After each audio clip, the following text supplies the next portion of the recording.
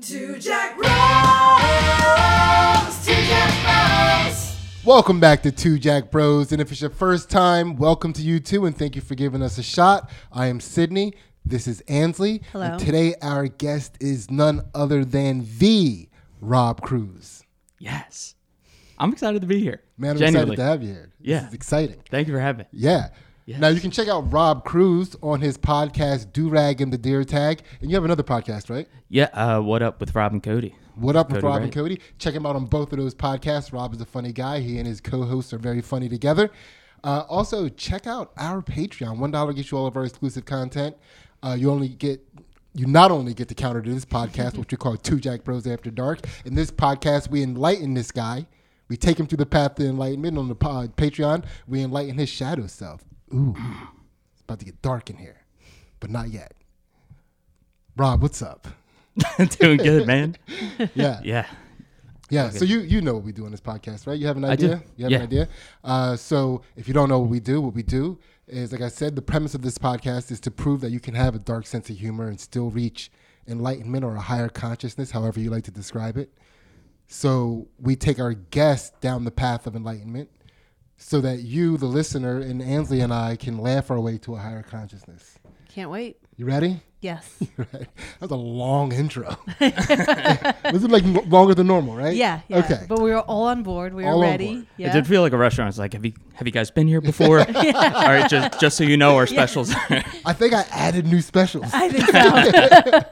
Yeah, I don't even know. Don't ask me the What's the ingredients. Two Jack Bros Please soup don't of the ask me day? the ingredients. So everybody gets the same questions, right? And Ansley, take it away. Yes. Rob, what experience or event did you learn the most from? I would probably say my experience being a musician before going into comedy. I was pursuing that heavy from, I was a musician from like first grade to now, I guess, but Wait. pursuing it. Are you counting your time with the recorder as musicianship? Like, what was your first grade? Mary had a little lamb to now. Yeah. No. I started playing guitar in first grade. Oh, Yes. You have heavy musician vibe to you. Really? Like, yeah, I wasn't shocked by that. Is it when my you said Chuck Taylors? I couldn't even she see doesn't them. know what Chuck Taylor's. I'm saying. But yeah, so you started playing the guitar at a young age. Yeah. And were you a prodigy? Nope. Okay. But I do have a musical family. My mom plays classical piano. Okay. And I'll learn it with her. She would like play along to sheet music with me. And then from age 17 to like 24, 25, pursued it seriously, toured the country a few times. And I think through that, I learned how to be more entrepreneurial. I didn't have like a traditional college experience. I didn't go to way to school. So that was kind of my time to just kind of find myself, meet a bunch of weird, cool people, learned how to judge character, and judge my own character. And I don't know. It was just like a huge pressure cooker for myself, basically. Okay. What did you still play guitar when you were? I assume you were touring with a band. Yeah. One of the bands that I toured with a lot, I played guitar, and then another one I sang, actually. Okay.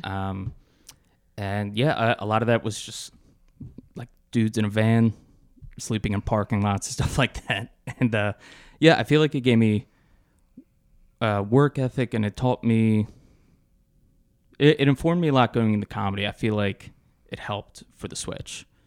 And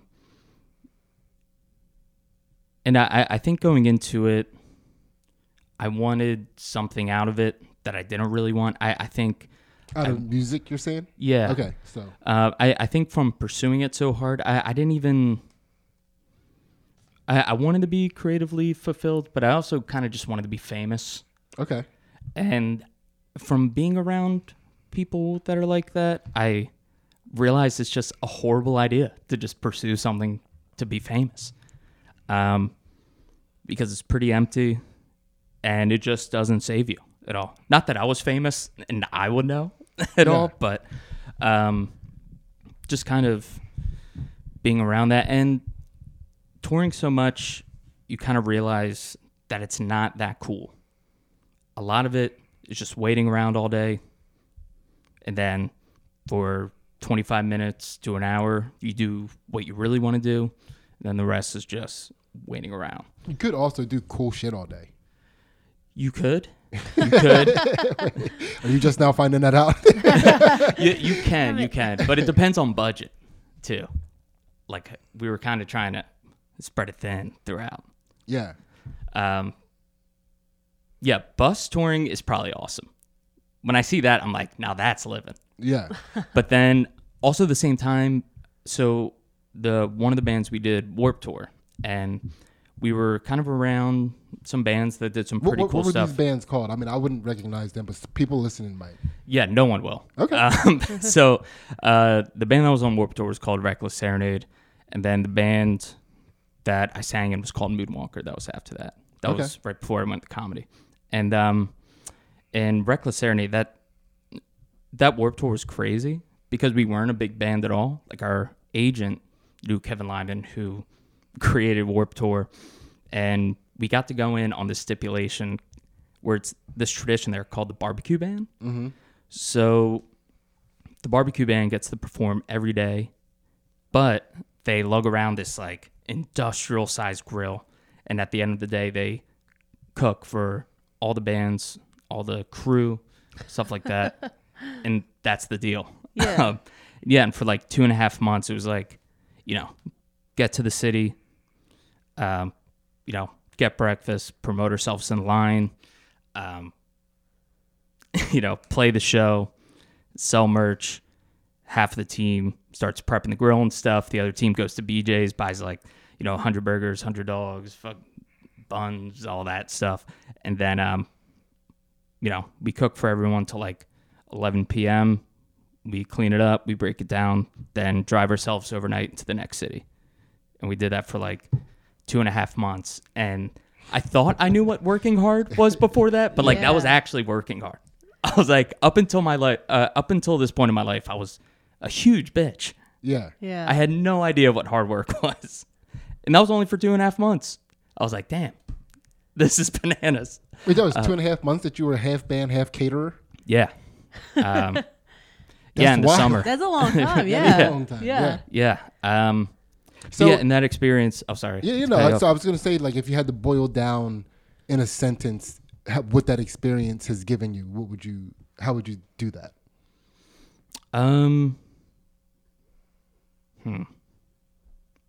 Don't buy into the hype. Okay. It didn't have to be something to put on a t-shirt, but we can put that on a t-shirt. Yeah. Yeah. That's how I felt after that, though. Because, the lifestyle is almost as important as what you're actually doing. Mm-hmm. I realized, who you're doing it with is so important. Having good people around you and just, I don't know, the lifestyle of it is everything. Because you're really only doing what you want to do, similar to comedy, for a very small portion of it. And then the rest is kind of just to make that happen, behind the scenes stuff. So if you don't love the behind the scenes stuff, most of your life just kind of sucks.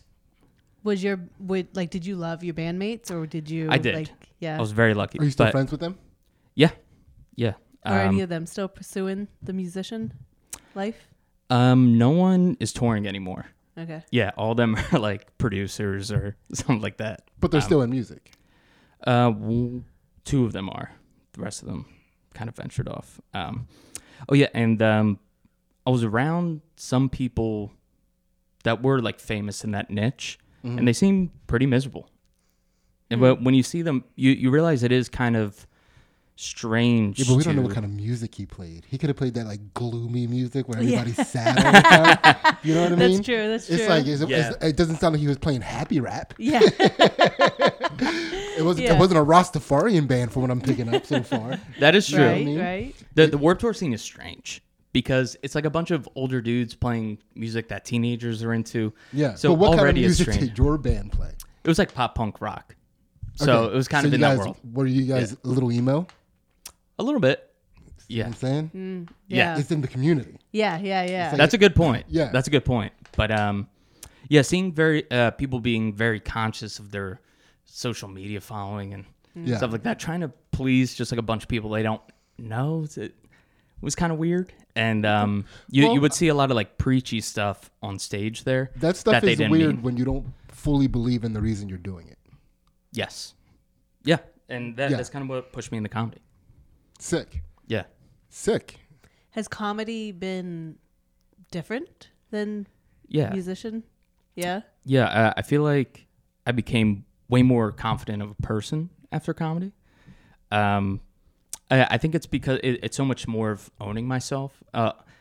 There's some interviews on YouTube of me with that band Reckless Serenade, and I look wildly uncomfortable the whole time. I'm just like, because I didn't feel cool like in that scene. Because like the whole time I just wanted to be like tits, glitz, just like say like crazy shit. Yeah, you sound like a overly sexed chupacabra.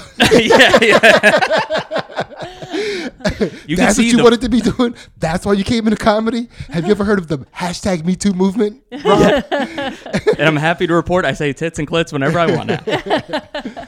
Well, yeah. also, comedy is a whole lot easier to avoid the gloomy gusses. You know? Like you can get around people that are just trying to make people laugh and have a good time. Yeah, but when I first entered comedy, I was surprised at how much of a bummer it was in the scene. I think in open mic comedy. I can't be bummed out by people being bitches. Yeah, that's, fair. dude, that's on them. You know what I mean? Yeah. It's but that is, I mean, that is the thing about everything, because everything you want to be involved in has people, and everywhere people group, hierarchies exist, and anytime there are hierarchies, there is a way that you can advance through the hierarchy, not by the merit system that is imposed, but by some social structure that allows you to progress. Yeah. Right? So that's going to be in everything. Yeah. And I feel like it's a pretty overdone comparison with music and comedy, but it's not separated by genres. So like the hardcore scene doesn't have to get along with like, the singer-songwriters or something like that. They don't go to the same mics. Yeah. Which I felt was interesting going into comedy.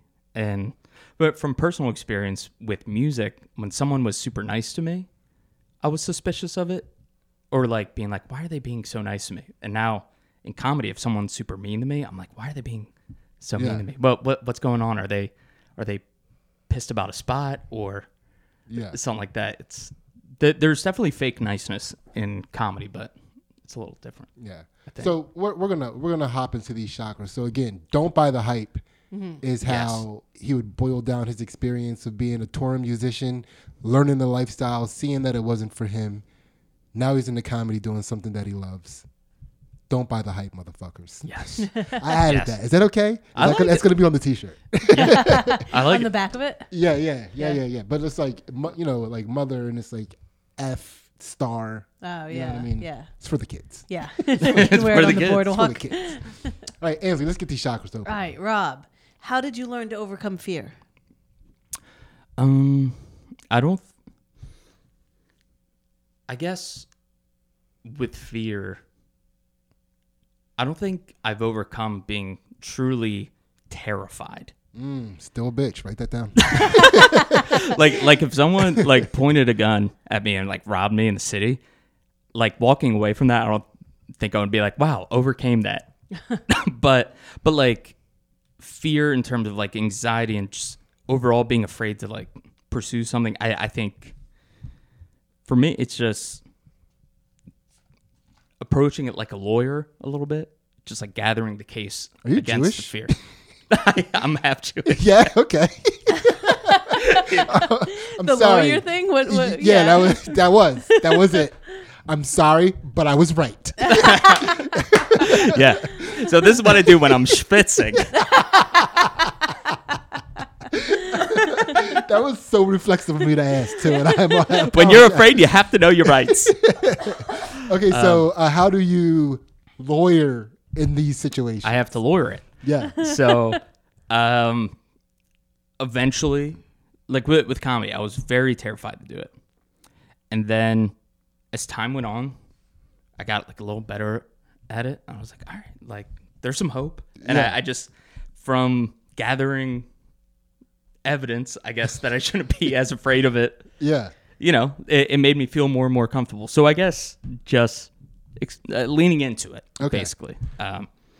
We're going to have to pause this podcast to explain to Rob what a lawyer does. did that sound like lawyering to you? I expected to hear some sort of lawyer term. Come on, Rob. Evidence? Gathered evidence. He gathered evidence. Gathered evidence. Yeah. Building a case. That's a scientist. That's a detective. That's I overrule my fear. Ooh. You like that shit? Ooh. You like that? So he does lawyering. Yeah. Yeah. I like it. So Yeah. So I mean I'm assuming what you mean by lawyering though is to convince yourself over time that Yes. it is the right thing. So like how good of a lawyer do you have to be? It gets easier and easier for me, I think. So you're like We're a shittier and shittier lawyer. Like, Well, like ties getting loose over time. Yeah, I look at it as I'm getting shittier and shittier cases that are like more like home runs, Oh, okay. because I think Okay, so going into immaculate comedy, tie, 6'2". All right. Yeah. yeah, I'm Killing coasting. it. Yeah. A slick lawyer like, are you serious? This is beneath me. Yeah. I'll do it, but it's beneath me. Yeah. Yeah, You know, yeah. yeah, yeah. Because I think going into comedy from music changed my life because I always loved comedy, but I kind of just went into this musician path and I thought like, oh, that's just what I can do. And then going into comedy and eventually not sucking at it, like really changed my mind about what I can do personally. Yeah. Like it really made me believe like a lot of things are just a matter of effort. And usually when I'm nervous about something, it's just because there is just something I haven't learned yet. Yeah. Yeah. So, Now, do you have a time from, and this is at any point in your life, that you remember when you were the most scared? I think. What if I was just like,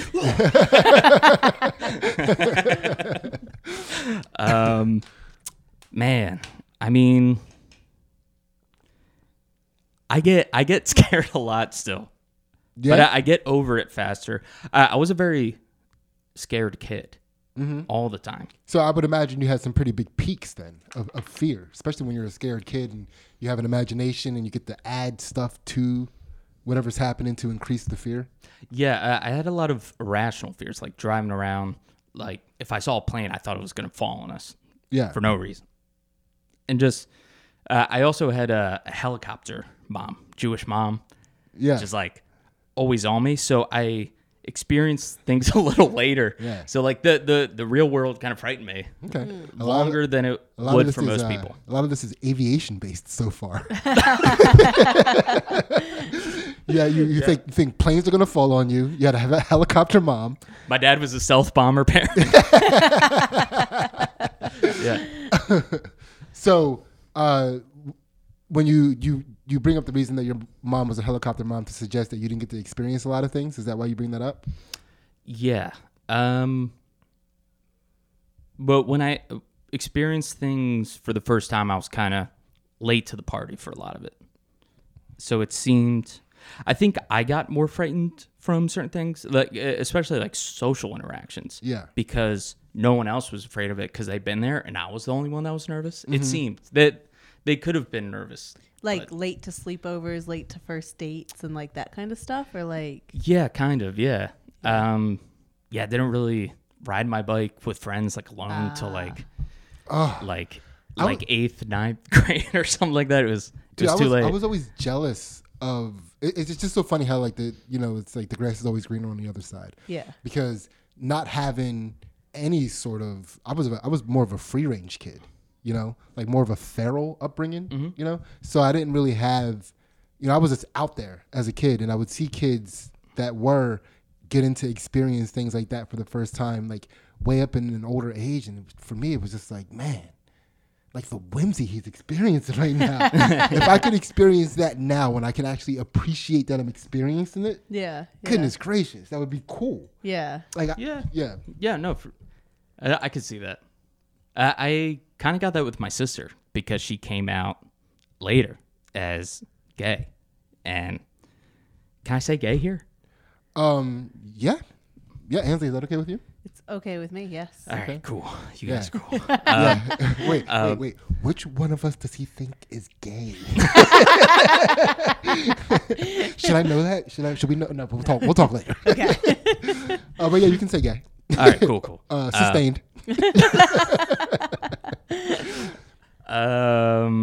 But yeah, like she wasn't like out in the open and like dating people till she was like in her 20s, and she experienced that later. And it was kind of cool to like watch her like have like a first love Yeah. and stuff like that. Was age. it like? But was the whole family like, we knew you were gay, or were you all kind of like, huh? Or like puzzle piece fit, or was it like a complete shock? I think we were kind of like, she might be gay, but I feel like when she came out, it was almost a letdown for her because there was almost no reaction. Yeah. Yeah. We were like, all right, okay. Yeah. With my mom, she would have reacted harder if she's like, I'm not going to college. Yeah. Yeah. I would be like, what? Yeah. Yeah. Yeah, I mean, still Jewish. Yeah. Yeah. So you were attempting to recall a moment of high fear in your life. Yeah. Yeah. Very So we have, terrified kid yeah, of So like it was made just up stuff. general terror. terror. Yeah. Yeah, Yeah. yeah. Yeah. I was always afraid like someone was breaking in the house. Like one time I called the cops because I was in my basement and I like looked under like the crack of my basement door and there was someone standing there, and I called the cops like freaking out, and the cops got there and I opened the door and it was just my dad's shoes. Yeah. Were you the only one in the house at this time? Nope. Did you let anybody else in the house know that you called the cops? No. I was like, I don't He want to was on wake. the case. I was like, I don't want to wake them up. They start making noise. He starts going to their room. I was like, he seems to be pretty happy where he is. I don't want him to go somewhere else. He seems to really like the spot. The cops came in the house like mom and dad still don't know what's going on, or they like Yeah. Now, was he in a particularly befuddling spot? Like, was he in a spot that you were like, it makes sense that he's confused there? or were you just like, I don't get it? I mean, both of the shoes were just pointing right at the door. he was just waiting for the moment to Like, strike. was to there like attack. a calendar Yeah. on the? Was there anything on the door that he could have been reading, or he was just patiently Nope. waiting outside the door to murder you? I'm guessing. Yeah, all logic went out the window. I thought like I forget what movie this is from. It's from There's something about like if you make something more scared, the meat is better. The Little Monsters. Oh fuck, I forget, dude. Okay. But yeah, I thought he was just trying to spook me. Yeah. before he ate you. Yeah. I thought it was pageantry. That's Yeah. what I thought it was. Okay. Oh, man. Yeah. Yeah. So you were being serial killed. In my mind. It was like someone with a gimmick. right. I thought he was the New Balance killer. Yeah, Yeah. the New Balance loiterer. All right, so we'll consider that a fear chakra unlocked. Yes. Right? Yeah. Ansley, keep it moving. All right. So this is a little segment we like to call My Bad. So it's a chance for you to apologize to a person, place, or thing in the world in order to set your karma back to neutral. What's going on, guys? We just got done doing Rob's Patreon episode, and boy, was it a good time. Rob, did you have a good time? It was fucking awesome, dude. Hell yeah, man. Yes. A lot of fun. And by the way, we didn't mention on this episode that you're watching right now or the Patreon that it is hot as fuck in this studio right now. And you need to give us credit for the grace with which we handled this episode. $1 gets Yeah. you all of our exclusive content, which includes the counter to this podcast, which we call Two Jack Bros After Dark, where we enlighten Rob's shadow self, as well as fight commentary and analysis on Ansley's jiu-jitsu matches and some comedy stuff that we put up there. Stand-up stuff, comedy stuff. We do stuff. $1 gets you all of our exclusive content. Now let's get back to the show and find out who or what Rob has to apologize to. And this is, by the way, the pelvis chakra. My Schmeckel chakra. Your schmeckle? Okay. I'm learning. Yeah. My SS. Yeah. You just subtly agreed to a fucking Hitler joke. Did you even notice what you did? I don't know. You're too agreeable sometimes. I'm the same way. Yeah. You're dressed in Nazi colors. Yeah. Hell yeah. But yeah, so schmeckle. Yeah, my Schmeckel chakra. Schmeckel. Sorry. Apologize To a person, place, or thing. I think to my friends and family for my 20s.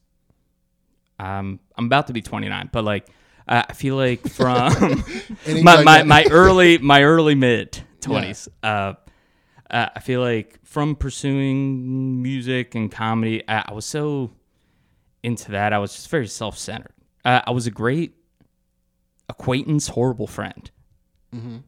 Like there was a lot of people that I was cool with, would check in once in a while, and very surface level, I was a good friend. But like when it really came down to it, bad friend. Yeah, and I feel like that hurt some people. I feel like Are you a better friend now? I'm trying to be. I'm not there yet. I'm trying to simplify things, reach out to friends more. I'm in a relationship now, just focusing on that and actually making time and just thinking outside of myself more. I think I'm getting over that, being so self-involved. Do you have a specific like memory of like this person needed you and you weren't there for it that like tugs at your heartstrings? There's a decent amount, so it's like kind of You have to pick. it's kind of hard. I mean, there was definitely I missed like birthdays of like friends and stuff like that. With like girlfriends, like when they were over, like they would just be hanging on my bed and I would just be like writing music, like ignoring them. Like it's super dick move. And I feel like too, in a way. Now, so was there a time when you, because not all of these instances that you're describing could automatically mean a person's upset. Like if you missed a birthday but you had a gig, maybe that person can understand it. If you have to like hop up, after coming and start writing a song, maybe she's like, I'm his muse. Do you know what I mean? Yeah. So, but is there a specific time that you remember, like, I know I'm hurting this person, but I'm putting me first?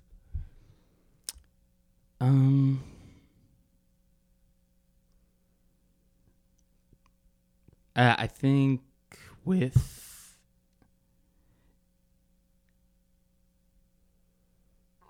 one of my friends, it was her birthday, and I knew about it for a while, and then just like a thing came up that I thought was a good opportunity, and did that instead of going, and I could tell she was super bummed.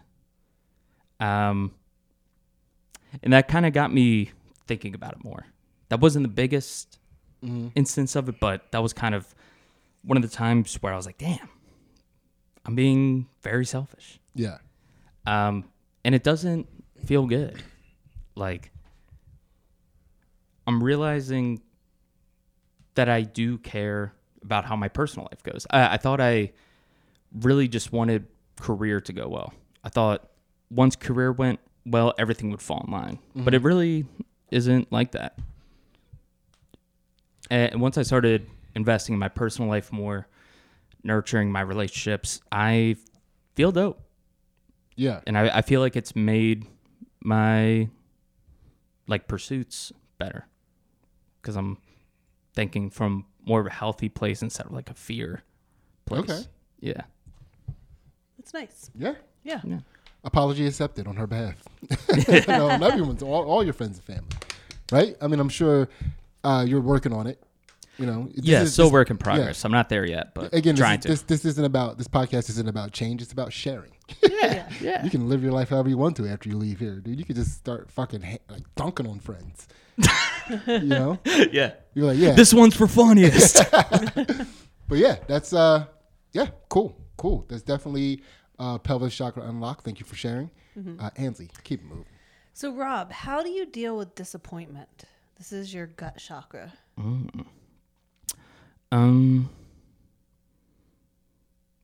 With disappointment, I found is not putting all your emotional eggs in one basket. That helps. Well, So whenever I had like pre-deal with it. You're like, in a way, yeah. But it's following something genuine because I do have multiple interests and want to have like a more balanced life. So, I have my lady, I have comedy. I also really love video editing. I've been getting into that. And I still love doing music, writing music, producing it.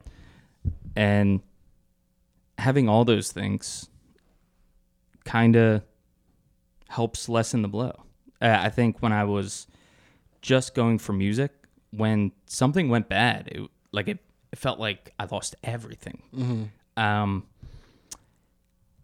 I think it's a good way to move correct and morally sometimes, because I'll see people, and it really depends on what motivates you, what's the best for you. But for me, I've noticed if I have too much riding on this, I'm not going to make the most clear moral decision.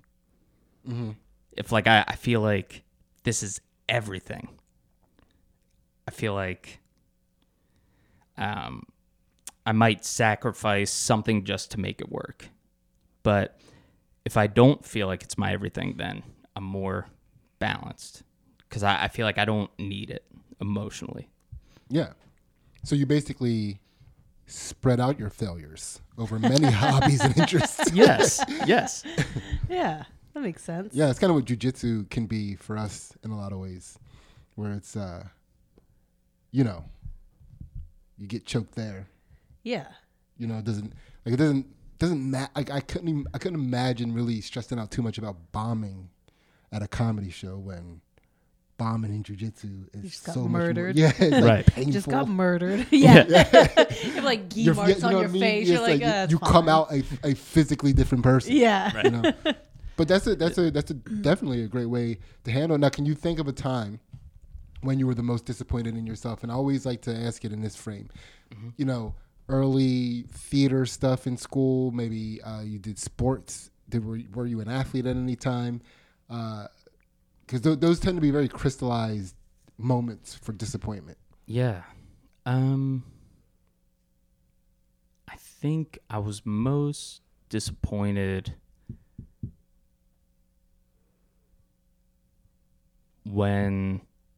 so I had a band in high school that did fairly okay, but we put a song out and it wasn't good.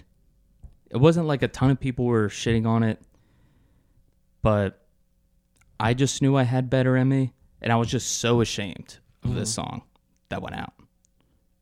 And a part of it just made me feel like I should fucking quit this shit.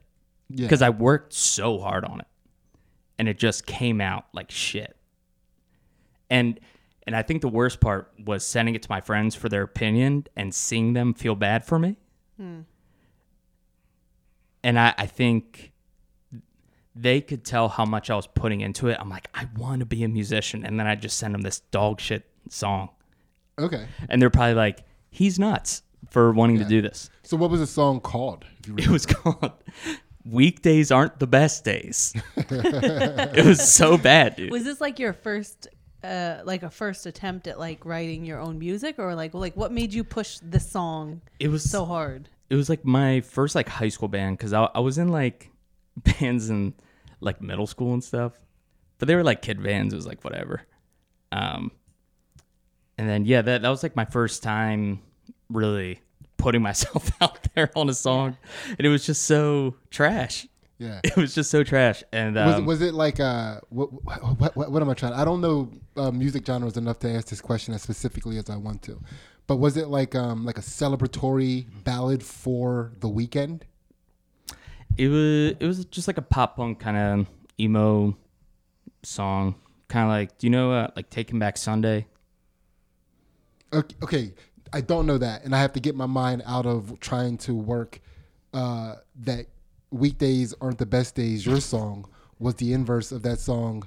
It's Friday. It's Friday. You know what I mean? So, was it? No, like some people actually fucked with it a little bit, but I just hated it so much. Okay, Rob, you got to give us the chorus. You got to give us some of the song, so we have an idea of what you're talking about. I don't know where to find the recording now. I think I burned it.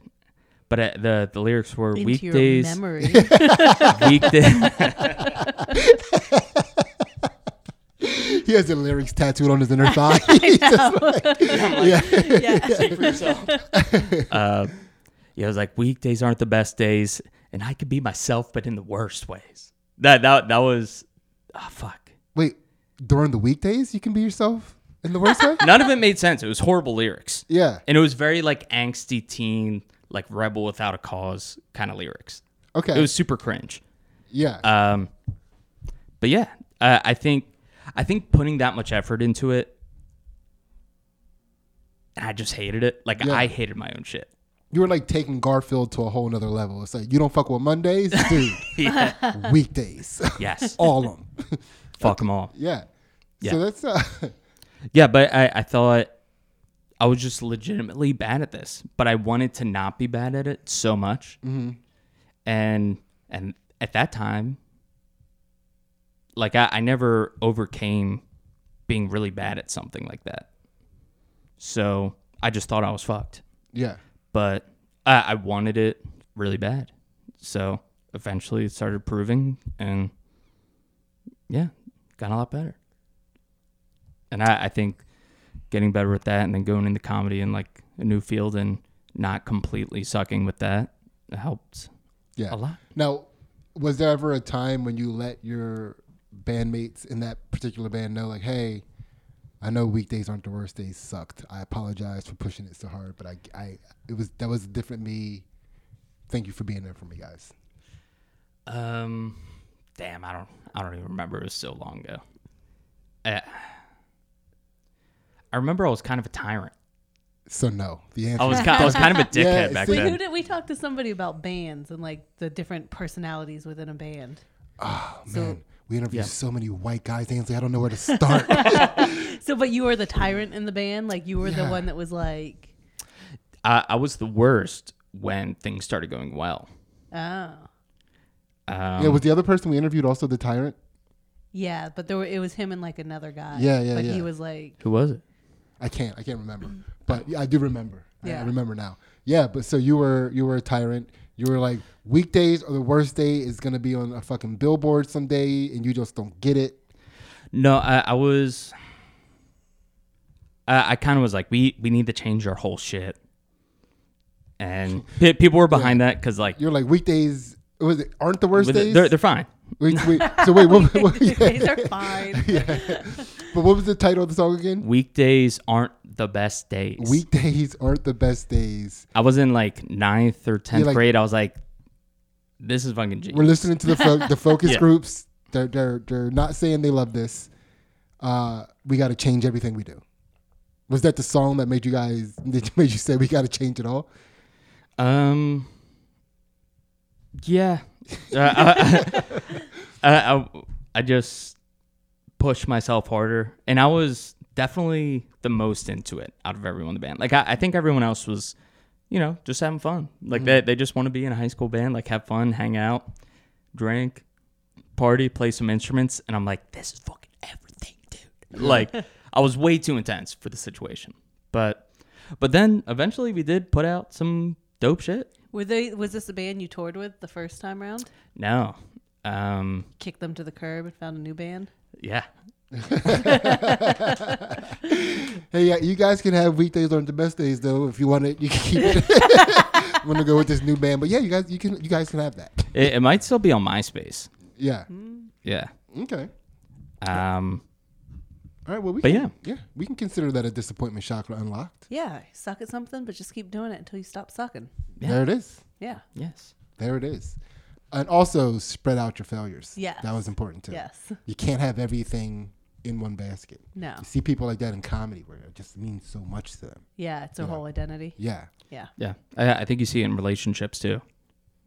Yeah. You don't want to be with someone, and you don't want to be that person where you have nothing going on outside of them. Yeah. How long have you been with the person you're with? A year now. Yeah, well, how Yeah. about you pipe down on relationship advice? I'm sorry. I just love doing that. Yeah, but no, that's a very good point. So you made a very good point. Please don't disregard his point because of that dumb joke I just made. Yeah. So Ansley, keep us moving. So, Rob, what have you learned from grief? Dude, now I'm afraid people are going to get too wrapped up in a relationship now and like fucking tank it. I was joking. That was good advice from a year and a half, you said? It's like a year. Yeah. So Ansley, keep it moving. Yeah. Heart chakra. So, Rob, what have you learned from grief? I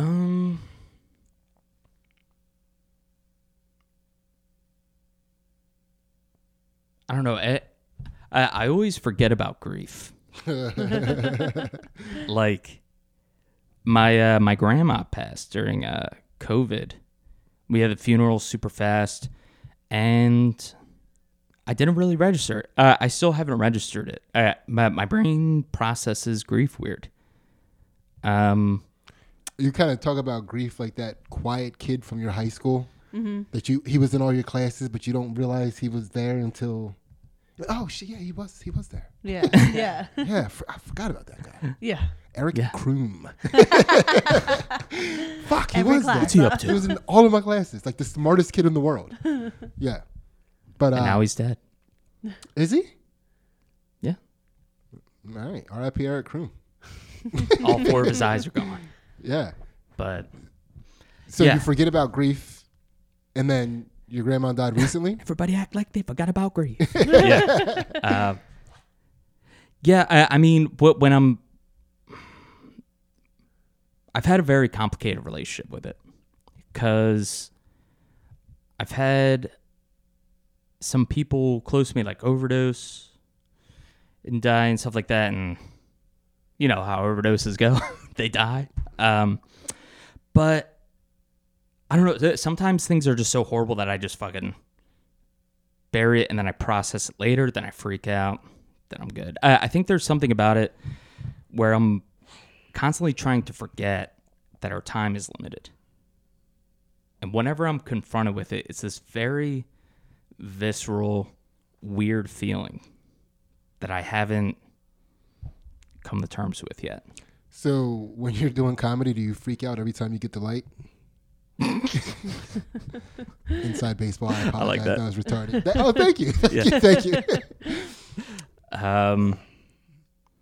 By the way, yeah, I also in comedy, when you get the light, that means your time is limited. You're about to die. and So, also you see God when you see the light. yeah. Yeah. Yeah, man. I also haven't lost a parent yet. I feel like that's gonna be. What do the kids call it? Wild. What does when you say you freak out from it, like what does your like spiral involve? Like how do you? Yeah, I think it's like.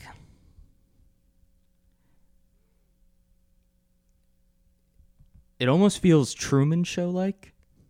You record it? Yeah. Yeah, and I turn it into content. Yeah. Yeah, we're just like.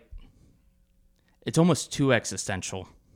Oh, so you feel like you're watching it. You're watching yourself. Or in a way, or I feel like everything I've done is kind of just a distraction. It doesn't really matter. Like I feel like we get so caught up in the minutia of shit that we forget. Or I don't want to talk for everyone else, but I forget that the time is limited, and I don't know how I'm going to react when my time comes. I don't know if I'm going to have any regrets. I don't know if I'm going to be pretty proud of what I did. And yeah, it makes me realize I've kind of put a lot of stock into things that don't fucking matter. And it's very existential and scary. And it feels very, very human, which sometimes I kind of run away from. I'm not great at addressing my feelings on a deep level. And I'm going to therapy, Sydney. Okay. Yes. Do you have strong opinions or feelings on what you think happens after death? I do not. I'm very agnostic. Okay. And I think that's part of what scares me too, because I sometimes chaos freaks me out. My therapist has told me I have OCD, so not having control sometimes freaks me out. And yeah, I do think it's something greater possibly than what we could ever really know. And yeah, and I feel like that kind of ties in with everything of trying to just put more energy into my relationships and stuff like that, because I feel like for a while I've just been chasing something that isn't really going to do the trick in terms of feeling whole and I don't know, just feeling good about life. So your process of pushing down, dealing with later, freaking out, as far as dealing with grief is concerned, what have you learned about grief through that process? I learned that it's important. I learned that a lot of good stuff could come from grief. Oh, here's the thing. I watched my dad experience grief unfiltered with his parents that passed away when I was pretty young.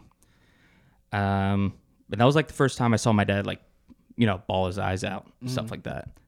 And these your grandparents. Yeah. And yeah, just seeing it hit him like that was very powerful. And I do think it's beautiful that he was that upset in a way. And I was actually working on a bit, but it never worked. But I do feel this way about this angle where, like, my dad's parents passed away super close, one after the other. So my dad isn't Jewish. He's like southern, like Jacksonville area. Mm-hmm. Like Leonard Skinner, like played his proms and stuff. Like they're fucking hicks. Mm-hmm. And I called him my peepaw and my nana. They were crazy in love.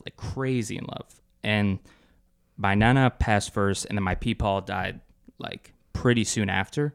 And I think that's a really good sign of a good relationship. You could tell how good their marriage was by how soon after they die after one another, because he was so devastated that it just took him out.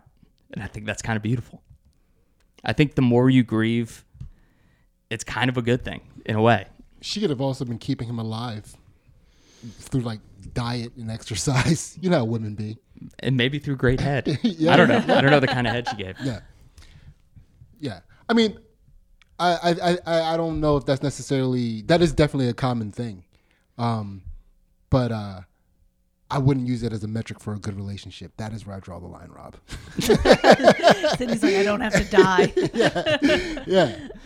It's like, dude, it's like, I mean, because I would want, if I died, it's like,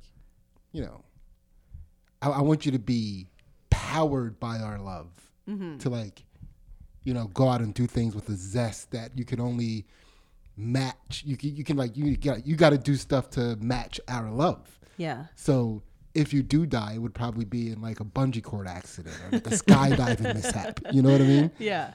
Like, yeah. You want it to be a very physically active death.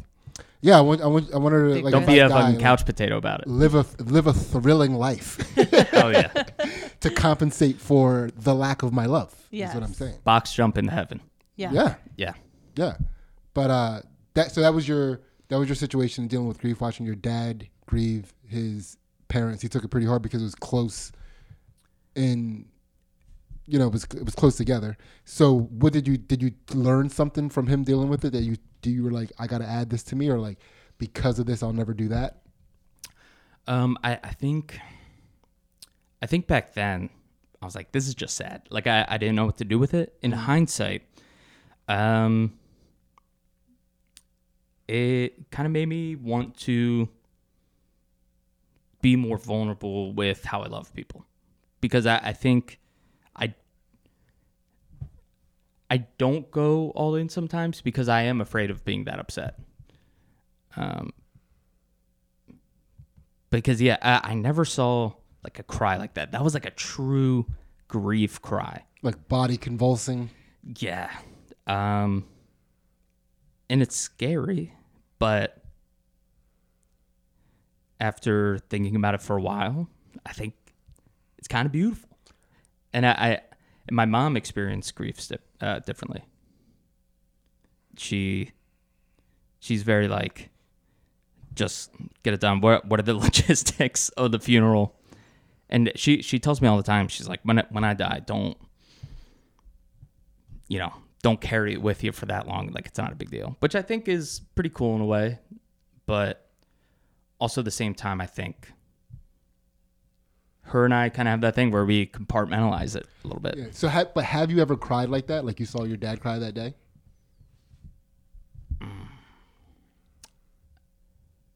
Like, have you ever been like, oh my God, this is it, it's happening? No. How do I make this laugh? How do I make this laugh? Just go full Muppet. I don't want to be crying like that.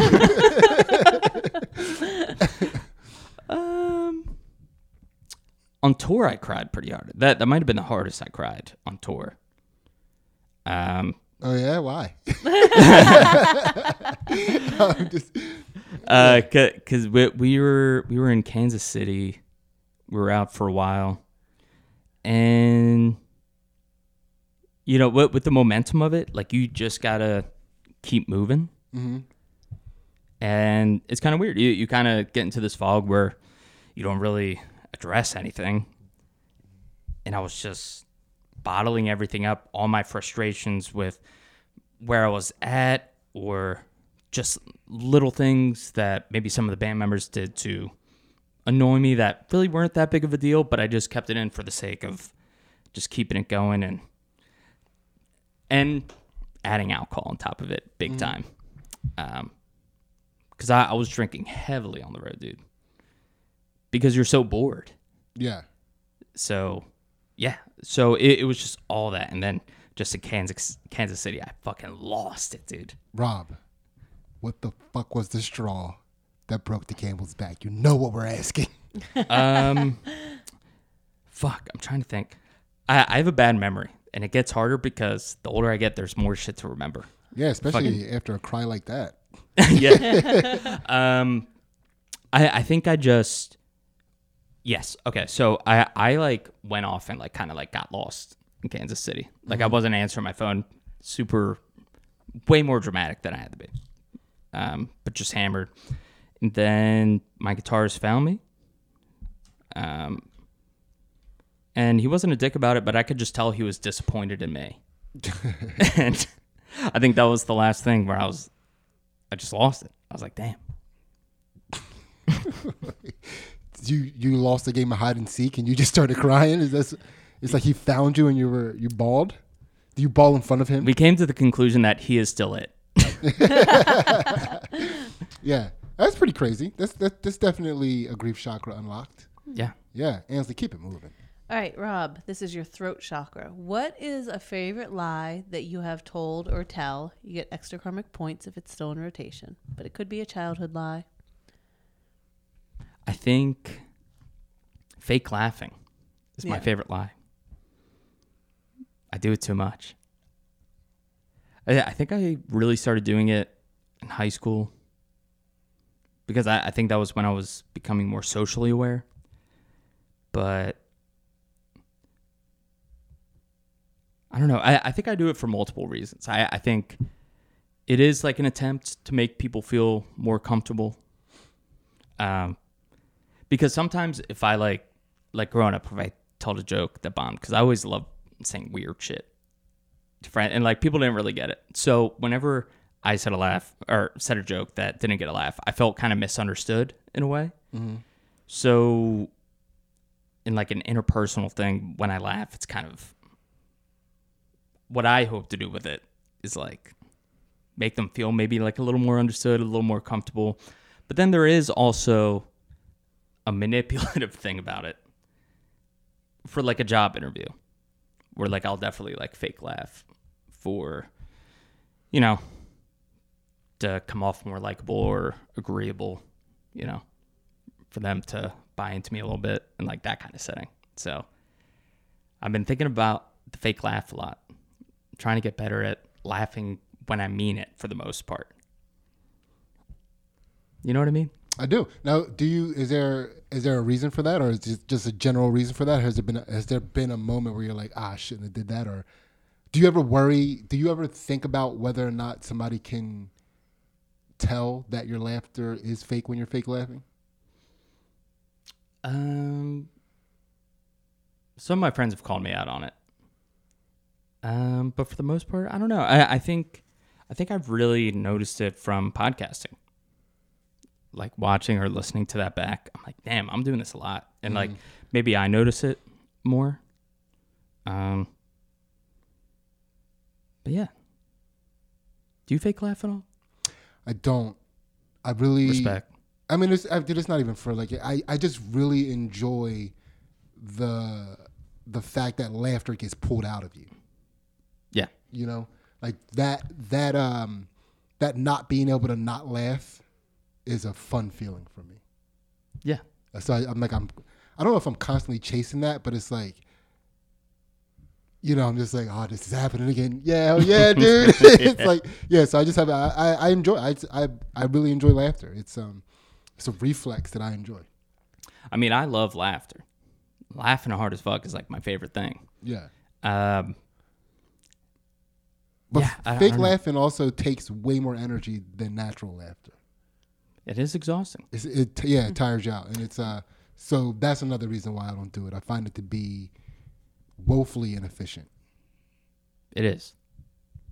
I find myself very exhausted after social interactions, especially in groups. Yeah, and I'm the opposite way. I usually have so much fun, I feel charged up. Hell yeah. You know what I mean? Because it's just a bunch of natural laughter. It's the exact opposite of exhausting. It's exuberating. Yeah. Exuberant. Yeah. Yeah. You know what I said. It's a lawyer term. Yeah, exuberating. I believe you are exuberating the witness. Yeah, I couldn't say that at all. Overjoyed. All right, so fake laughter, that's a good lie. I like that one. That's Good definitely answer. a current lie. Yeah. You Yeah. know? It's all right. That is a throat chakra unlocked. Ansley, keep it moving. We are to the third eye chakra, so we're out of the physical and into the metaphysical. Ooh. So, Rob, what is something that you've always thought of as separate, but as you've gotten older, you've learned that it's really the same?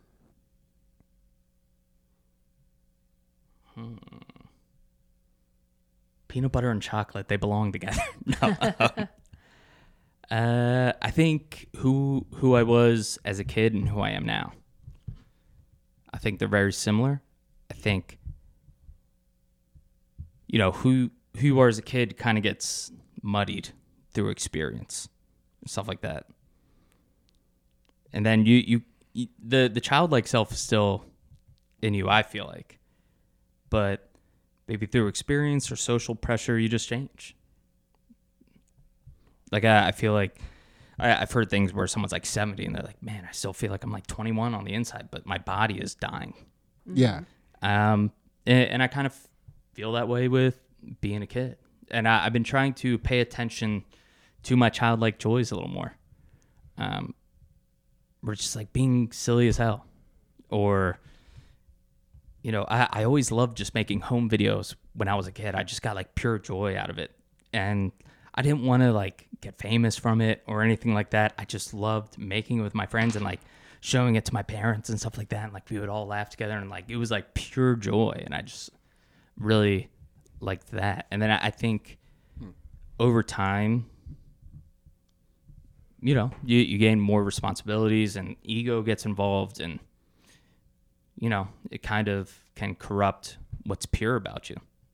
And I think that pure shit, when you're a kid, is still in there. You just got to unlock that shit, baby. Okay. Unlocking some pure joy. Now, what was gonna? How am I gonna phrase this question? Give me a second. So, are you more saying that? I don't want to say more saying. I don't want to lead the witness at all. I really. Objection. Leading. Sorry. Sustained. Sorry. Finish that, huh? Yeah, I had to fit. I couldn't not. Yeah. Okay. It's beautiful seeing a black man do all of the court. Yeah. Look how far we've come. Yeah. My lawyer was trying to get me arrested. He set me up. So when you say that you're the same as when you were a kid, now are you saying that joy is joy? Like joy doesn't change from when you're a kid to you're an adult? Yeah. Or are you saying the algorithm that you use to process joy is the same? I think what my natural interests are, and yeah, the simple, the algorithm, I guess. Like the algorithm's still the same. Okay. I think that's what you meant. Now, you're going to have to take it a little bit further because I don't quite know what an algorithm is. No, but how would you then apply that to what you're saying if we're using an algorithm example? Okay, so using the example of like loving to just make home videos, because I just loved the act of doing it. Now, ego kind of gets involved, and, you know, understandably so, the pressure of wanting to make a living and stuff like that from what you love. So I'm not just doing it because I love it. Like I'm taking all these other external factors into account when I'm doing it. Okay. Um, And it kind of changes how it is for me. So, if you don't mind me, it seems so over time, the external factors kind of took precedent over the fact that you loved it. Right. So much so that it seemed like the reason you were doing it were for the external factors. Yes. But truly, the reason why we're doing these things is because of the pure joy, the pure Right. childlike joy of the thing. Right. Loving it despite the outcome. I like that. Because sometimes I think about that a lot with, like, you know, jiu-jitsu, and you're competing and you're like making yourself crazy, like getting nervous about things. You're like, why am I doing this? Like, it doesn't even matter. But you're like, you just take a step back and you're like, I love the challenge of this. You know, like, Right. yeah. So it's like reconnecting to that, like, why that joy, that base joy. 100%. Yeah. Yeah, and it's hard. Because, you know, life throws pressure on, baby. Yeah. Yeah, and it's hard not to take that into account because you do have to. Mm-hmm. That's the weirdest part about stand-up in a way, where it's like, to do your job, you have to get external validation in the form of laughs. You're not doing it. In my opinion, in a way, it's not stand-up comedy unless people are laughing, like in that moment. Like a booker wouldn't consider you doing your job, I guess. Mm-hmm. So with that as your career and constantly chasing that external validation, because that's what the job is, how do you separate that from your personal life? Like, how do you not chase that external validation all the time? It's hard to separate, but I think it's important to. I've been trying. I'm not there yet, but I'm trying. Okay. When you said base joy, in my head, I was trying to make a free base and joy joke, and it never really came to me. I'm really disappointed in that. I'm Yeah. better than that, but just know that somewhere out there in the universe is a free base and joy joke. It's gonna be made. It's out there. Yeah, it's out. It's gonna happen. Ansley. I hope my answers haven't been too weird. Are they weird? No, No. they're your All right. answers. All right. Yeah, it's All right, like cool. you know, every time a person comes on this show, it is being revealed to us and the people watching this show how different another person can answer these questions. There you go. Yeah. And But it's interesting because it's like I feel like it's in a way that we're all connected. It you is. know? It's Yeah. different, but yeah, and it's like there's also an opportunity to reveal. We all have these. So I use the example of people think of themselves as a period, but we're really an asterisk, being that each of those lines is a different component of what makes us who we are. Now, if you pull back really far from that asterisk, it's going to look like a period. But as you're getting close, you can see all the different components of it. Yeah. A lot of those components that we have, we don't even remember that we have them until somebody like you comes along and reveals that angle for us. It's like, oh yeah, that was in me all the whole time. You Hell know yeah. what I mean? So yeah, it's like I would never judge anybody's answers on this show. You know, it's Fair. like, yeah, it's so third eye chakra unlocked, freebase enjoy. yeah. It's out there. Ansley. All right, final chakra. We're at the crown chakra. Ooh. So, Rob, this is a 2-part question.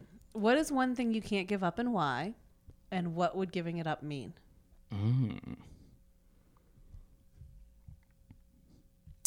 I don't think I could give up creating stuff. Always, that's just what I was leaning towards my whole life. Like when I was 7, like I liked writing songs. Like I was saying earlier, I always loved making videos. I like just creating stuff.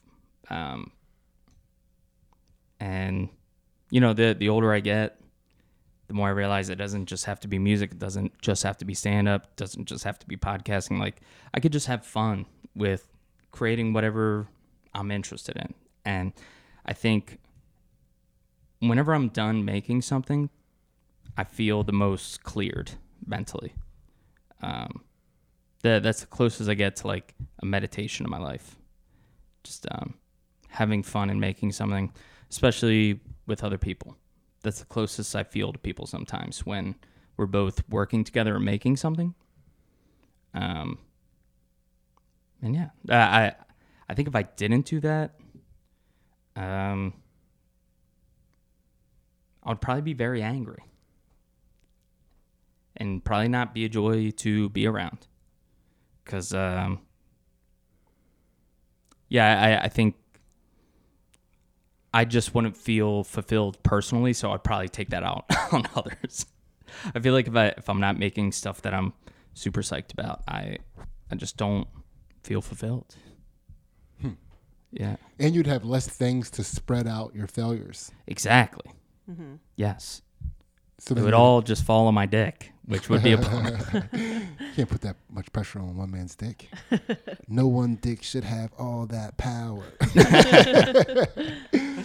That sounds like a Leonardo DiCaprio movie, One Man's Dick. Yeah. So Rob, that was it. How do you feel, man? I feel good. Yeah. I do feel like I let something go a little bit. Oh yeah. Yeah, Nice. And do you have time to actually stick around and do our Patreon? I do. Yeah. Which, to remind you guys, our Patreon is $1. Get you all of our exclusive content, which not only includes the counter to this podcast that you just watched, which we call Two Jack Bros After Dark, in which we enlighten Rob's shadow self, but we also do some fight commentary and analysis on Ansley's jiu-jitsu matches, and I throw some comedy stuff on there sometimes. We get it up there. Yes. $1 gets you all of the exclusive content. Come and join the cult. And once we get up to a certain amount, Ansley and I are going to get tattoos. All paid for by the patrons. All on Sydney's dick. Ooh. Ansley's going to get a tattoo on my dick. So, yeah. Also, check out Rob's podcast, Durag and the Deer Tag. And what's the other one again? What Up with Rob and Cody? What Up with Rob and Cody. Cody writes, very funny guy. Cody rules. So, yeah, check them out. And thank you so much for listening, guys. We really appreciate it. And we are out. See ya. Two Jack Bros. Two Jack Bros.